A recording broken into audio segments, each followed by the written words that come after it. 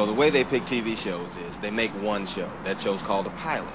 Then they show that one show to the people who pick shows. And on the strength of that one show, they decide if they want to make more shows.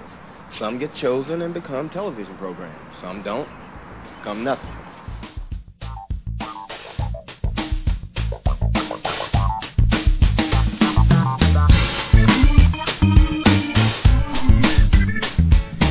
Hello, and welcome to the 8th episode of the Pilot Season podcast. I'm Dan. And I'm Jen. And this is the podcast where we watch an episode, the first episode of a television series, and talk about it. Whether we liked it or not, we talk about old shows, new shows, obscure shows, failed shows. We talk about everything. This week was my week to pick, and I picked, actually it was a suggestion from a few weeks ago from one of our friends and listeners, the man only known as Hetch. He suggested the classic 80s action television show, The A-Team. This was pretty much a no-brainer for me because I grew up watching The A-Team. I played A-Team in grade school, on the playground, during recess. It was on during my formative years, and I haven't watched it since I was a kid. So it's been a solid 30 plus years since I've watched this show. Now I don't know if you have any. If you watched it, your brothers, your dad, if anybody watched this show while you were growing up, if you have any memories or recollection. We definitely watched the show. I'm fairly certain I've never seen the first episode before today. I think it kind of like some of the other 80s shows that we watched, I think this was a case of their age, and when I say their, like my brothers versus my age at the time. I was only, let's say 1983, which makes me only 7 years old. Mm-hmm. So again, kind of one of those things where I'm not sure that 7-year-old little Jenny would have picked this show per se, but 7-year-old Jenny didn't pick any shows because my dad and my brothers kind of called most of the shots with what we watch on television. However, I watched it with them and I did like it. But again, I don't think I've ever seen the first episode. I feel like it was one of those things where whether I didn't get into it until later or maybe we all as a family didn't get into it until later, I'm not sure. Mm-hmm. But yeah, I've definitely have watched the show, but not this episode. Okay. And what's interesting is if you look at the time and when this show aired, not the actual time of day, but the era. This was the early 80s. It was 1983. It was only 10 years after the Vietnam War had ended, and which plays heavily into the premise of the show, in which 4 Army Rangers are framed for, or they're being chased for a crime they didn't commit, and they're on the run, and they make their way as soldiers of fortune. They're kind of almost like this living legend, or this like a folk tale. It's like they're you have to know a guy who knows a guy who knows a guy in order to find them. So it's kind of it's kind of neat, like Robin Hood sort of. I was just thinking Robin Hood, and I think as a child I would not have understood Vietnam, mm-hmm. what it means to be framed, for a crime that you didn't commit and to be on the run and whatever. But what I got was they sometimes did bad things to overall do something good for someone. Now, like Robin Hood. Yeah, and I'm going to speak in broad terms from what I remember watching the show in general. I don't think they ever collected money from anybody. They always seemed to be helping someone who was being, beat down by, a rich land developer or, just bullies. It was always the A-team helping the poor and oppressed against a bully, against someone who was bigger, stronger, meaner, richer, whatever. And that was their thing.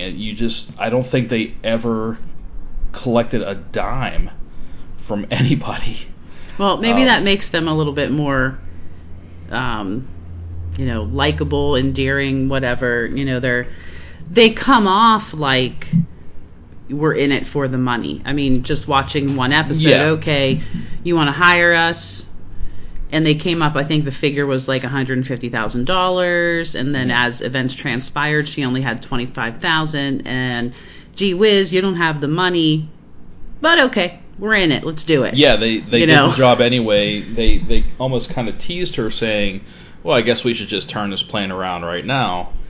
So I guess they have to have a little spending cash to do all the things that they do, but overall it's really not about the money. I was kind of thinking about this and watching the episode, and it's almost like it was an early 80s, more action-y version of like an Ocean's 11. Like every week, every episode, they took a job and they pretty much had to improvise everything. So, it was almost like everything was.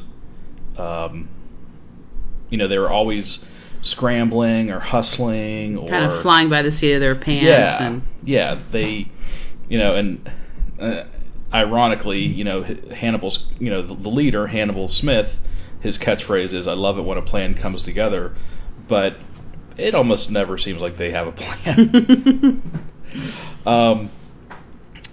So, getting back to the pilot. So this was a long one, because it was originally aired as a 2-hour TV movie in 1983, and when it was syndicated, syndicated to television, they broke it up into 2 parts, and that's the way Netflix has it. It was it's not just titled Pilot like most episodes are. This was the title of this episode was Mexican Sleigh Ride. Sleigh is an SLAY ride. Parts 1 and 2. And I thought it started out kind of slow, but once we got about halfway through the first part, I thought it was pretty good. I thought it picked up speed and it had a pretty good pace. The basic story is you've got a newspaper reporter, which is funny because, again, this just goes back to showing like what a newspaper meant and what a newspaper reporter meant back in the day, like 30 years ago. Like a newspaper reporter was considered, someone with power. Someone who could wield the power of their newspaper or their news program. That they had that. Not so much today. Right. It doesn't really work like that today. Right. You can't really say, the power of, no one goes around brandishing the power of their blog or their website. I work for the Trib. Yeah, that's if you're lucky enough to have a city that still has a newspaper that hasn't folded. But this newspaper reporter, Amy Allen, has a colleague who has disappeared in Mexico, supposedly on a story. So she hunts down the A team and hires them to help her get her friend back. So we've got the leader, Colonel John Hannibal Smith, played by the awesome George Peppard. You've got Lieutenant Templeton Faceman Peck, who was not in this pilot was not played by. And that side note, Dirk Benedict. That's another reason I know I've never seen this before, because we're watching and I was like, wait a second. Yeah. This isn't the guy who plays Face. Right. That's pretty important. There's a different Faceman in the pilot. The original Faceman was played by an actor named Tim Dunnigan. And according to IMDb, he was replaced by Dirk Benedict because they felt that he was too young to play a Vietnam vet, which apparently he was because, again, according to IMDb, the actor Tim Dunnigan said that he was a sophomore in high school when the Vietnam War ended. So they thought he was too young and too tall to be a Vietnam vet. Too tall? Yeah, I don't know. I didn't really notice him as towering above the others. No, but I didn't either, but that was a thing. Again, it's IMDb, so I think you have to take some of it with a grain of salt because I think some of it is submitted by just people like us. You've got Captain Howling Mad Murdoch, played by Dwight Schultz. I wrote a note in here. I forgot how much I loved Murdoch. He was, and Dwight Schultz he really does a lot of crazy stuff, like a lot of humor. He really, I don't know if he's got a background in humor, but he's a funny actor. Well, I don't want to get ahead of myself here because we're just kind of like explaining the story of the pilot right now. But everything I want to talk about has to do with the characters. And the four main characters and their quirks and their characteristics and just to me that's like what makes this show. And that's Murdoch, that's all of them. But I hear what you're saying. I forgot how much I liked. I remember thinking Face was a good-looking guy as a whatever I was, 7, 8, 9 years old watching this. But what we saw today was not that guy. So I didn't really have any kind of connection with him. But as I was watching, Murdoch and Hannibal, I was remembering how much I loved them, and I really think it had to do with the character. The way the characters were written and just each one had this unique personality, a unique, unique set of characteristics that makes them likable.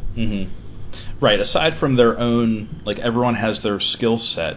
Last but not least, you've got B.A. Baracus, who's Mr. T. Bad attitude. Bosco. Bosco. Yep. Which I don't think I ever knew. I just knew he was B.A. Yeah, and apparently Murdoch doesn't have a first name ever in the show. Interesting. No one. He's only ever referred to as Howling Mad or sometimes H.M. as he was in the pilot. Right. A couple times. They called him H.M. Or just Murdoch. Or Fool. Yeah. Hey, fool! You can't drive. But yeah. I wrote that too. I said that the team, even with the face man that I did not recognize, I thought they had a really good chemistry. Yeah, I didn't hate that guy. No, I didn't either. I thought he was actually... I was waiting for the point good. when I was going to hate him. I was waiting for the point where I would go, okay, I get it. That's why now I know him. why they replaced him. No, he would have been really wasn't bad. He would have been a good face man. And I'm sorry, I don't think the man was too tall. I'll give you too young. Definitely too young. Yeah, he definitely had the... if he had looked maybe just a little more rugged, maybe his hair was a little too feathered for being a Vietnam vet, maybe they could have roughed him up a little bit. Too feathered. Yeah. Love it. Yeah, there was some feathered hair in this. Come on, it was the early 80s. 1983. We were only a few years out of the 70s. So... And that's a whole other element to the last 2 hours that we just sat here, I was just like feeling of nostalgia, like left and right. Oh my goodness. I was like, I couldn't even handle it. But between the feathered hair and, some of the music and the cars and the clothing and, I came out of that like... It was pretty amazing. Pretty excited, yeah. And I guess kind of the running gag, if you will. Well, there's a lot of running gags in the A-Team, and I wrote as many down as I could think of. This one I didn't write down, but the other character you kind of see, or the kind of foil that they have as part of the show is they're always being chased by the military. So there was the colonel who was chasing them down with the military police, who he got made to look like a fool at every turn. Now, I know that eventually becomes a thing later on in the series. Like, I want to say they get captured at one point by the military, or they end up working with the military, or like a faction of the military. It does become a thing at some point, but there's always a Colonel Lynch after them. Lynch is always, he's just right. He's just 2 steps behind. He's pulling up just as the A-Team are leaving, type of thing. But so here's a bunch of things that happen in almost every episode. So you almost always have Hannibal in some sort of disguise. Now in this one, he was in 2 disguises. The bum / wino who first interacts with the reporter to kind of feel her out, to try and get a beat on her. I think like her character is what I felt, because he was like, I think he was down deciding on his luck. if they wanted to work with her. Yeah. And then he was the awful racist Mr. Lee. The Chinese laundry or dry cleaner who Mr. Lee, like the character of Mr. Lee in the show, is always the client's point of contact with the A-Team. Like, you have to go through Mr. Lee to hire the team. For some reason, no one notices that Mr. Lee is not actually Asian. But apparently, again, according to IMDb, this is the only episode in which you see Hannibal portraying Mr. Lee. He's like when they, in subsequent episodes, when they'll meet a client and they'll say, Mr. Lee recommended you, or Hannibal will say, Mr. Lee said you were nice, or you'd be good to work for, or whatever. Like, so it's like he kept up the pretense of Mr. Lee as a barrier between the team and the public. But I'm thinking, because the reporter has to, she interacts with Mr. Lee, and I'm thinking, how good of a reporter is she? She can't tell that it's Hannibal, right? Or like any white man. Any observational skills here? Have you ever met an Asian person before? Is what I'm thinking, because. Because eventually he comes clean and he does the Mr. Lee accent to her on the plane, and she's like, "You son of a bitch. Like, you got me." Yeah. So you always see Hannibal in a disguise. At some point, I don't know if that was contractually written into, the show. Multiple car chases, flips, and crashes. I counted 11 flips and crashes. Oh, I didn't know we were playing a game. I would have been counting 2. I was. And side note, 11 sounds low. Well, there were only 4 car chases. Okay, but 11 flips? Mm-hmm. Some of those sequences, like 3 Jeeps flipped in one sequence. Like 11 sounds low to me. A lot happened at the end. There were a lot more when the guerrillas were chasing them at the end. There were a lot more, because we might need to rewatch this and count again. Another trope of the show is the team inspiring a person, or in this case, an entire town, to pull themselves up by their bootstraps and rise against the bully. Do I get to talk about Mr. T right now? Please, because I think I probably have a note about that as well. So what I said before about their characters, and they have this front, like, we're these tough, we're ex-soldiers, da da da, and like Mr. T, there's just so much there. Like, first off, I wrote in my notes, BA, motivational speaker. Oh my God, I wrote the same thing. I said, Mr. T gives a good motivational speech. I mean, it was fabulous. So they go to Mexico, and there's this whole village that's basically, they're treated... They're poor farmers. Poorly, exactly. And, and they're under the thumb of this, awful person. And they're like, oh, we can't do it. No, we can't fight back. We're going to lose. And BA gets up there. And he just goes on for a couple minutes. And I'm telling you, I want to replay that sequence because it was like, I'm telling you, I was inspired. It made me want to get up and do something. Oh, heck yeah.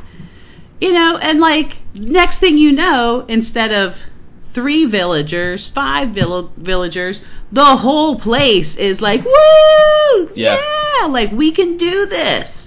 Because Mr. T just gave us, like, the best motivational speech that we've ever heard. Eventually, we don't have to watch I personally like it. It's an 80s movie called DC Cab that he's in. We should watch it sometime.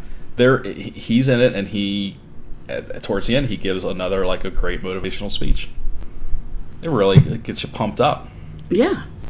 It's like that scene ended, and I was like, damn, I love some Teddy Bear too. Right, and then there's the whole thing with the kids, and that was the other thing that I loved about his character, because he's all, he's BA, bad attitude, like, muscles and angry all the time and complaining, and you see him, at home, if you will. He's, I don't know, what was he doing, working on a car or a truck or whatever, surrounded by like 15 kids who were hanging on his every word. And then he's like, gotta go, because they get the code message, which I thought was really cool. Yeah, I kind of enjoyed that too. That was pretty how neat. Each of them individually pieced together what Hannibal had called into a radio show.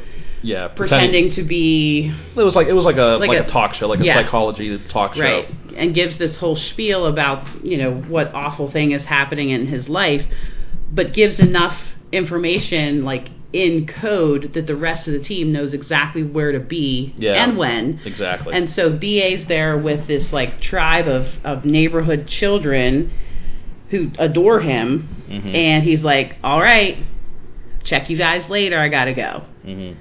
And, like, it's kind of sad, because all the kids, like, you're like, but the kids, but the kid, okay, you'll be back, Then they go to Mexico, and that might have been, like, my favorite part with the kids, because he's turning around, these kids are following him, and he turns around, gives them, like, a Mr. T look. It happens again 2-3 times, whatever. And then he's like, okay, you can help me. He doesn't need help. He's BA. He's carrying this thing that weighs like 1 million pounds. He's carrying a pipe, and these kids are, like, barely touching it. But he's like, all right, you can help me. I'm going to make this feel good. Yeah. Yeah, he just exudes that, like, just big teddy bearness. Like, you just want to hang out with him.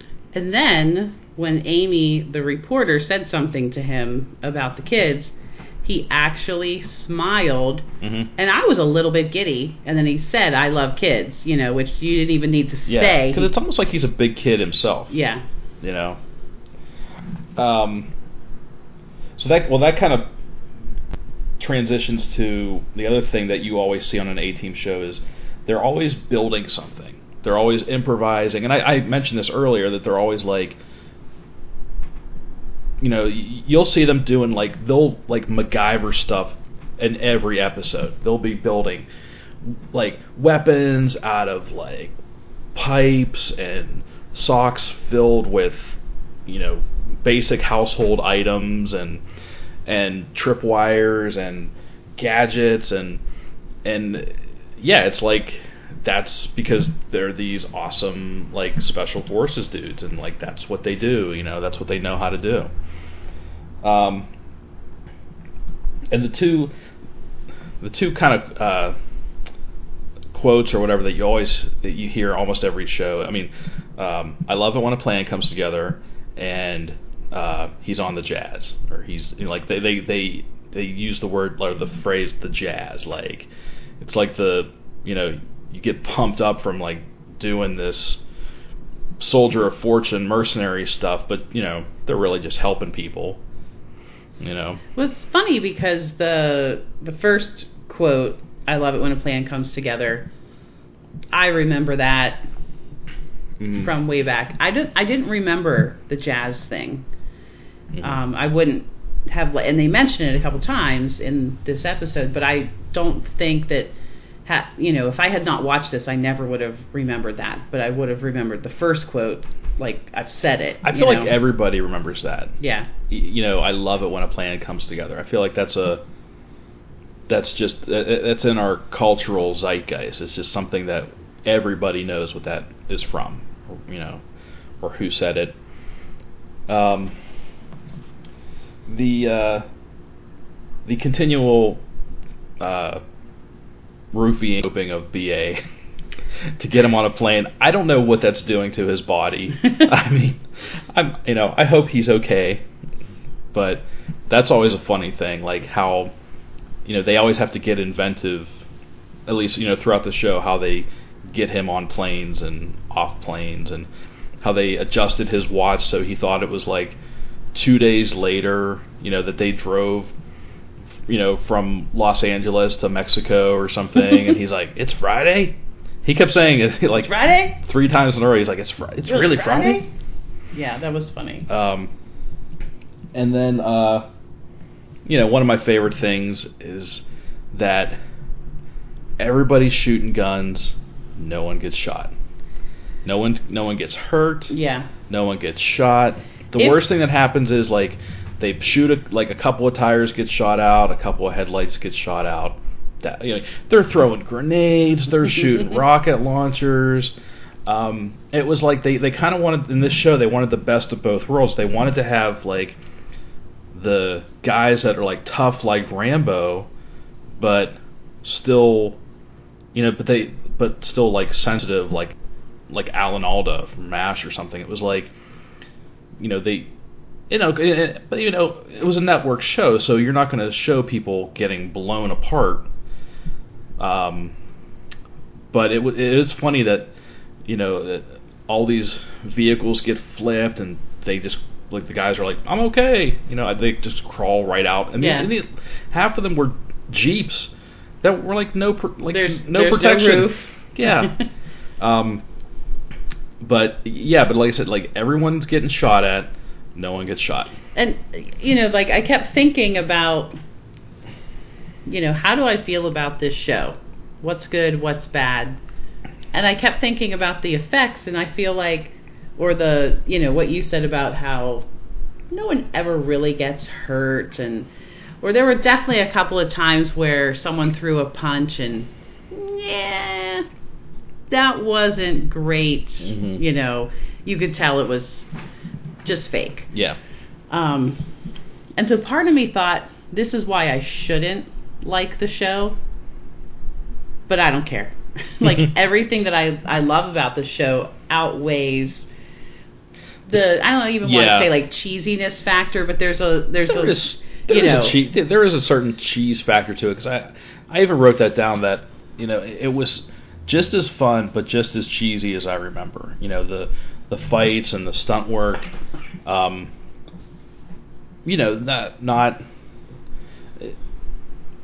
It was what it was for the time. I mean, it was, we didn't question it, we didn't not enjoy it growing up. I mean, and it was still fun. I mean, the bar fight, again, it was, it was just fun because, BA kicks the door down and you think, oh, these, all these Mexicans are going to be afraid of this big black dude that comes in, and and they then have their own BA. Yeah, and then they call for this guy who's like 2 heads taller than BA, and they're facing off, and BA just turns around and looks at Hannibal, and he just kind of like, he says, "You want him?"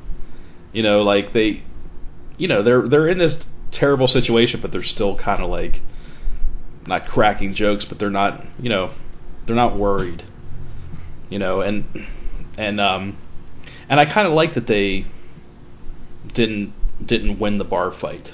Yeah. That they kind of got the crap kicked out of them. Yeah, I mean, that's kind of the other thing, is they don't always have a plan, but a plan, not to sound cheesy here, but comes together. Yeah, it forms. But it also like gets screwed up like 6 times between point A and point B. There's definitely, that I think that like adds to the story, keeps you interested. Yeah, they're not Supermen.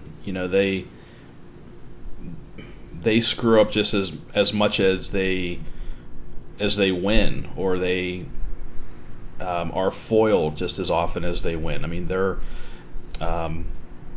like they when Murdoch and Face are flying the crop duster, and they have this machine gun mounted to it, they basically shoot themselves down after a while, because the timing chain that allows the machine gun to shoot between the propellers, or between the propeller, eventually the timing chain is whatever, screwed up, so Face basically blows apart the propeller, and they have to land. I mean, they can't keep flying.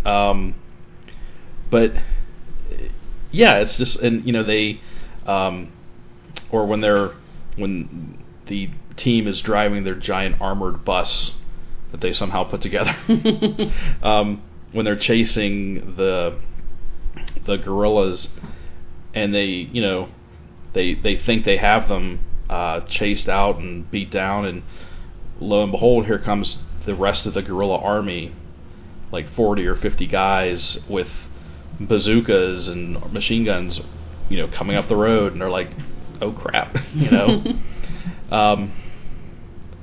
so yeah, I don't know, it just it's just fun. I mean, I kind of want to keep watching it, mostly because I want to see, like, I don't remember, I remember just bits and pieces, just vague memories of the show itself, like no specific episodes.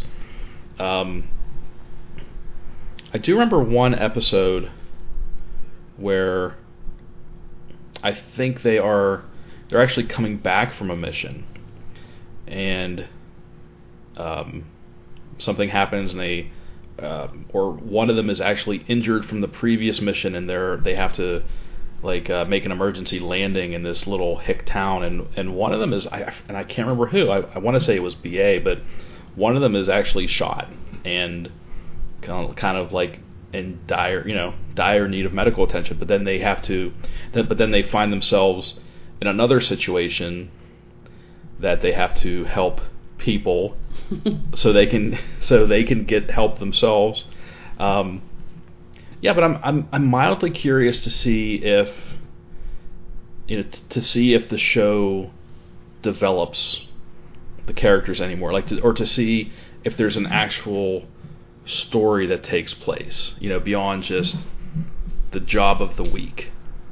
You know what I mean? Like, is there a larger narrative? And maybe I'm thinking too hard about this because it's the A-Team. Mm-hmm. It's an action show. And I never would have thought about this kind of stuff when I was a kid, because it was just a cool show. And at that time, there was so much stuff. I mean, because you had the A-Team, you had Rambo. I mean, there was so much stuff coming out where Vietnam, the backdrop of Vietnam, was used as, a story material. and that was, for kids growing up, that was kind of not cool, but I don't know, like the idea that these Vietnam vets were out there like being cool and saving people and doing things, it was kind of, I don't know, it was probably totally inappropriate at the time, but at the time, like I said, no one really, it was different. Yeah. It was a different time. And we were so young at that time and oblivious to, so much. Right, and so but maybe there parents. Was enough time. You know how, like, after a tragedy, after so long, after some horrible thing, like, it becomes okay, to talk about it again or to, even, dare I say, joke and things like that. Like, maybe there was enough time between Vietnam and the start of this show that it wasn't like an awkward backdrop for the show. I don't know. We weren't living that. So yeah, and I think it made a difference that they would mention Vietnam occasionally because that's where the whole thing started from. But it wasn't like you saw flashbacks to Vietnam or they told Nam stories or like a show today. If the A-Team was being made today, it would be a totally different. It would probably be a little more character driven. They would, you'd probably see flashbacks to Vietnam or whatever, war. They did the A-Team movie, which I don't know if you ever saw. Yeah, I did. Bradley Cooper, that whole thing. Yeah. But they show them in the war but this was it's updated, so it was Iraq. Well, maybe there are flashbacks and we just don't remember. How many seasons did this go? It ran 5 seasons. I don't know if they were full seasons. There's just so much that I don't remember. I suppose it's possible that there were flashbacks at some point. Yeah, it's possible. But overall, you're right. The overall feel of the show isn't so much about... It was about telling a story every week. The horror of Vietnam. It was more about that Robin Hood, aspect. Right. So that's why I said like it would probably be a completely different show now. I don't know. It's kind of weird. Like I'm just season 5 looks like there was only 13 episodes. And there's so there's a lot of stuff I didn't know that went on behind the scenes. Again, take it with a grain of salt. This is from IMDb, but I feel kind of bad knowing this. But apparently, George Peppard and Mr. T did not get along. That especially after George Peppard found out that Mr. T made more than him. Oh. And Mr. T was becoming the bigger star. Right. I mean, he was Mr. T. I mean, everybody knew Mr. T. But George Peppard, he was he didn't like that because he was an actual actor. He felt like he was a proper trained actor. So even though he got top billing, Mr. T was the more popular and the better paid star. Well, when you think about us as kids watching it, I don't know who George Peppard is, but I know who Mr. T is. Oh, yeah. You're drawing in a whole group, a whole genre of fans just because Mr. T is part of the show. I didn't know any of those other actors when I was a kid, but so I kind of get it. I kind of get why Mr. T maybe made more money. But this is why you don't talk salaries at work, folks. Very true. But I really like George Peppard. The whole thing, what I said before about the characteristics the quirks and the unique qualities of each character. I think that's what makes the show so awesome. And the VA, we talked about him. I loved, and as soon as Hannibal put the first costume on, he was the homeless person, whatever, that all came back to me, how much I loved seeing him in these different costumes. And he was the master as of a disguise. kid, I just thought that was so cool, right? And Face, like, his thing, I think, was basically that he was a smooth talker. He could get people to go along with whatever he needed. Well, he was always running a scam, right? But he knew how to do it. Like, he could kind of, the whole thing, the whole concept of how they pulled off this plan to go retrieve the captured reporter under the guise of, we're filming a movie in this area. At first, first thought, it was like, okay, this is going to be kind of cheesy and whatever. But it was kind of just fun to see him, like, doing his thing in his element, kind of like, well, if we don't have this, then it, heads are going to roll, or whatever he said. But just, he got people to do what he wanted them to do. Yeah. And that's what makes his character fun, I think. Well, he did three things that, when he busted Murdoch out, he was kind of the stiff and by the book. He was like a military, he was like an army officer. And then when they scammed the plane to get to Mexico, he was this Texas oilman who was kind of sweet talking the pretty young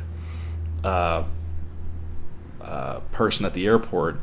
And then when they were in Mexico, like, the way he scammed resources was by, he was the crazy Hollywood guy who was just overbearing and he was like, he was able to get the locals to just give him practically whatever he wanted, because of the promise of $16 million we're bringing in here, and Lonnie Anderson. Yeah, well, and Bo Derek, and third one, it was so funny who the stars that they were talking about bringing in. But I'm like, the 80s. Well, and then Murdoch, I think, something I put in my notes about him is he lives in a mental institution. But you kind of, is it me, or do we always wonder, is he really crazy? I mean, I feel like he fakes being crazy, and he's not really crazy. He's actually quite intelligent. But yeah, he's actually a little bit crazy. He's a little crazy. I don't think they ever really go deep into, they just call him crazy, quote unquote. Like, he's crazy. I think in the 80s you could just slap that label and be done with it. Yeah, people would believe it. But yeah, all he does is just act. He just does all these non sequiturs, and he's just random and just pretends he has an invisible dog, and that his feet are burning, so he's got to stay up on his dresser, and just I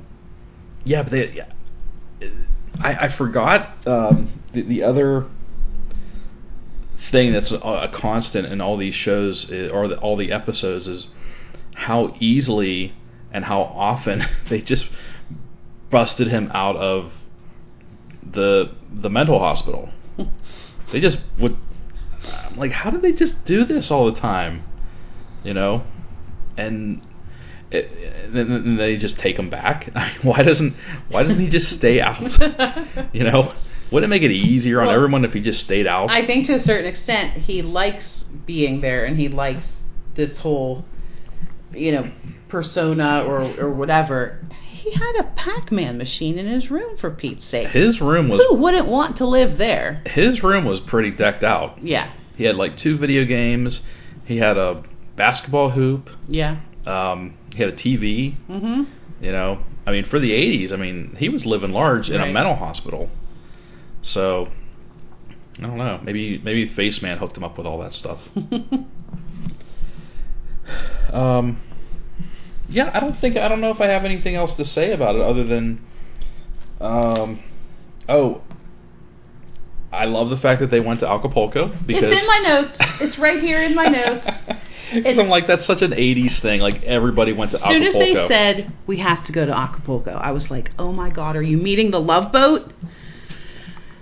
Because the Love Boat, if they weren't in Puerto Vallarta, they were in Acapulco. I mean, that's just like a given. But they should have had a crossover episode with the A-Team and the Love Boat. God, that would be fabulous. That would be amazing. But yeah, that was just another piece of like the whole 80s nostalgia, that I was saying before, between the hair and the costumes and the cars and just everything. Mm-hmm. But, you know, Acapulco, that sounds right. Where else would you go in Mexico in 1983? No, there's nowhere else to go, you know. But yeah, definitely had that in my notes.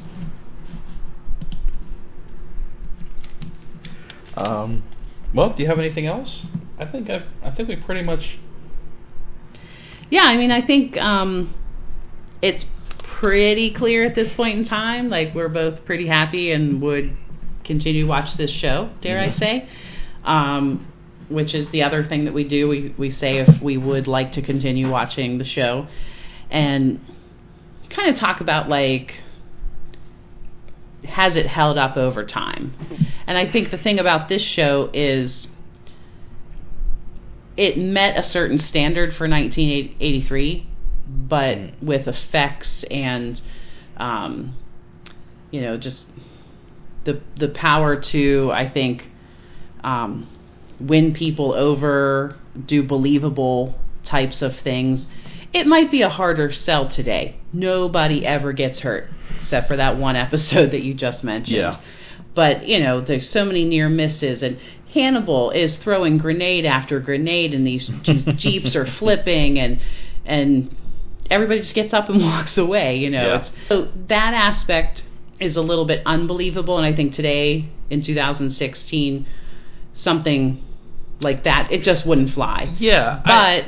Go ahead. Well, I was going to say, I mean, I felt like when they did the movie, I thought they did a pretty good job of bringing it into the present. And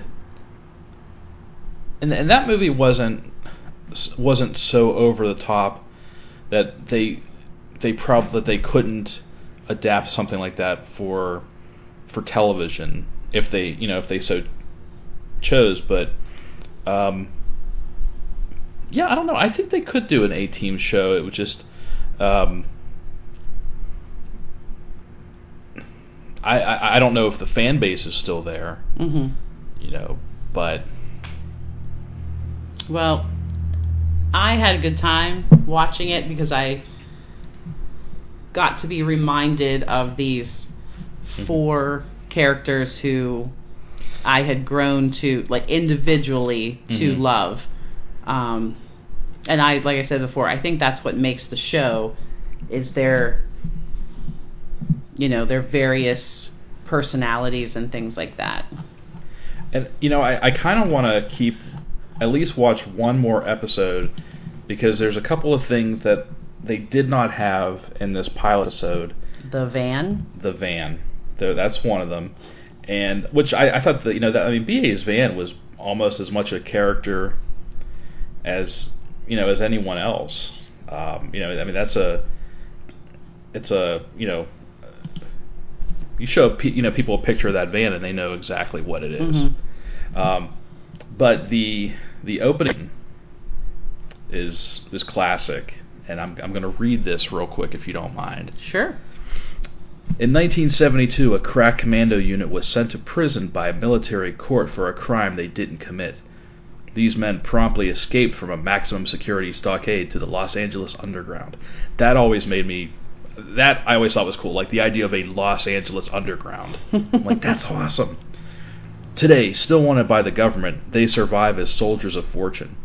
If you have a problem, if no one else can help, and if you can find them, maybe you can hire the A-Team. Yes! Yes! Yeah, there was the machine gun fire, and then the music. Dun, dun, dun, dun, dun, dun. All right, we got to go because we have to put the next episode on. Damn straight. Yeah, but, you know, and Dirk Benedict. We didn't get to see Dirk Benedict as Faceman, and so those were the only 3 things that this pilot did not have. And the pilot, like I said, it was aired as a TV movie, so it didn't have the traditional opening. It just opened with a title card that just said the A-Team, and then like the opening credits. There was no. They played the music several times throughout the episode during like action scenes and chases and gunfights. But it wasn't part of the opening. There was, like I said, the opening was actually kind of pretty low key, you know. But yeah, that's you know, I definitely want to watch another episode just so I can kind of, you know, gotta get our fix. Get that fix, yeah. Gotta get the jazz. Yes. Okay, well, I think we pretty much covered just about everything we could possibly cover. I think so. All right. So, and I think we would recommend this to anyone who is probably around our age, yeah. Late 30s, early 40s, or older. You know, it's on Netflix. It's on Amazon Prime. I don't think it's on Hulu. But if you don't have any of those services, they probably have episodes on YouTube. So I would just, you know, go find an episode, sit down and watch it. It's a lot of fun. It'll bring back a little bit of your childhood. Definitely. So, all right. Well, this has been episode 8 of the Pilot Season podcast. I'm Dan. And I'm Jen. And we'll see you next time.